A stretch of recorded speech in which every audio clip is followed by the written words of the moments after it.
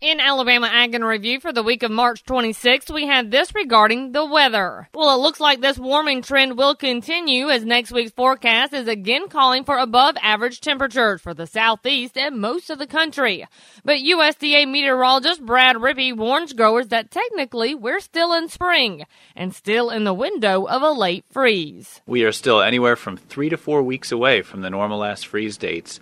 So this does serve as a warning that there could be more to come if certainly a big weather pattern change that would take the jet stream on a more southward plunge into the southeast could prove devastating. And we're still not out of the woods for fruit crops, for winter wheat that's jointing and starting to head in the south well ahead of schedule, and even for early planted summer crops like corn. That could be a concern as we head forward into April.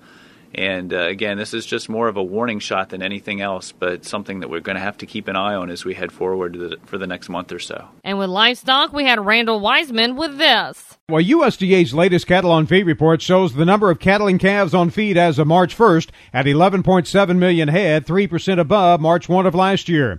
USDA livestock analyst Cheryl Shagam explains why more cattle than were expected were put into feedlots. We've had rather mild weather conditions, and there were obviously producers in parts of the country who were able to keep cattle on pasture, on forage longer than usual. The report shows placements in feedlots during February at 1.71 million head, 3% above last year, while marketings of fed cattle during February at 1.76 million was 2% below last year. And Shagam gives a couple of reasons why that's less than what most analysts had expected. To some extent, that reflects that you put so many animals in very light during the latter part of 2011, it's taking simply longer for those animals to reach market weight. So there's a bit of a delay in terms of them coming out.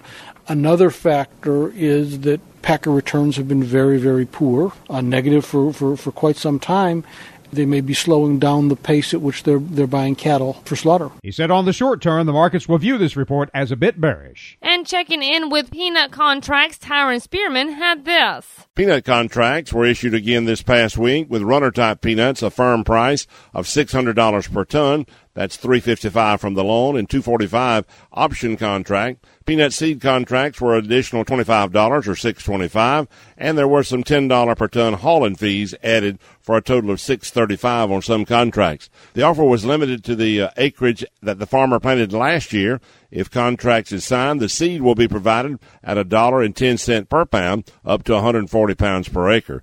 The poundage limit was up to 4,500 per acre on irrigated, and you could contract up to 3,000 pounds per acre on dry land, or you could use your last 2-year average for your contract total. Different shellers had different production limits, and that was the contract for this past week on runner-type peanuts in the Southeast. There are some runner-type peanuts in the Southwest, along with Spanish, up to $725 per ton. And we will wrap up for this week with a well-researched Everett Griner. Now, there's little doubt the U.S. is the world leader in sustainable food production.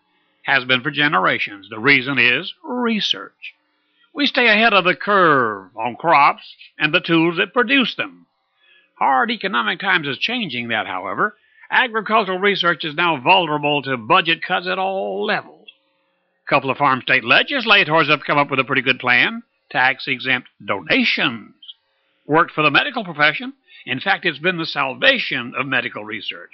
Why not give agricultural research a shot? Tax-exempt donations could take up the slack, which has been mostly government-supported. I think it's safe to assume that as research declines, so will food production. Food production has risen steadily since the 1940s, and this is not the time to allow it to falter. Tax-exempt contributions. They'd help a lot. And remember, you can find these stories along with all the week's Southeast AgNet reports on our website at southeastagnet.com. I'm Julie McPeak with Southeast AgNet's podcast.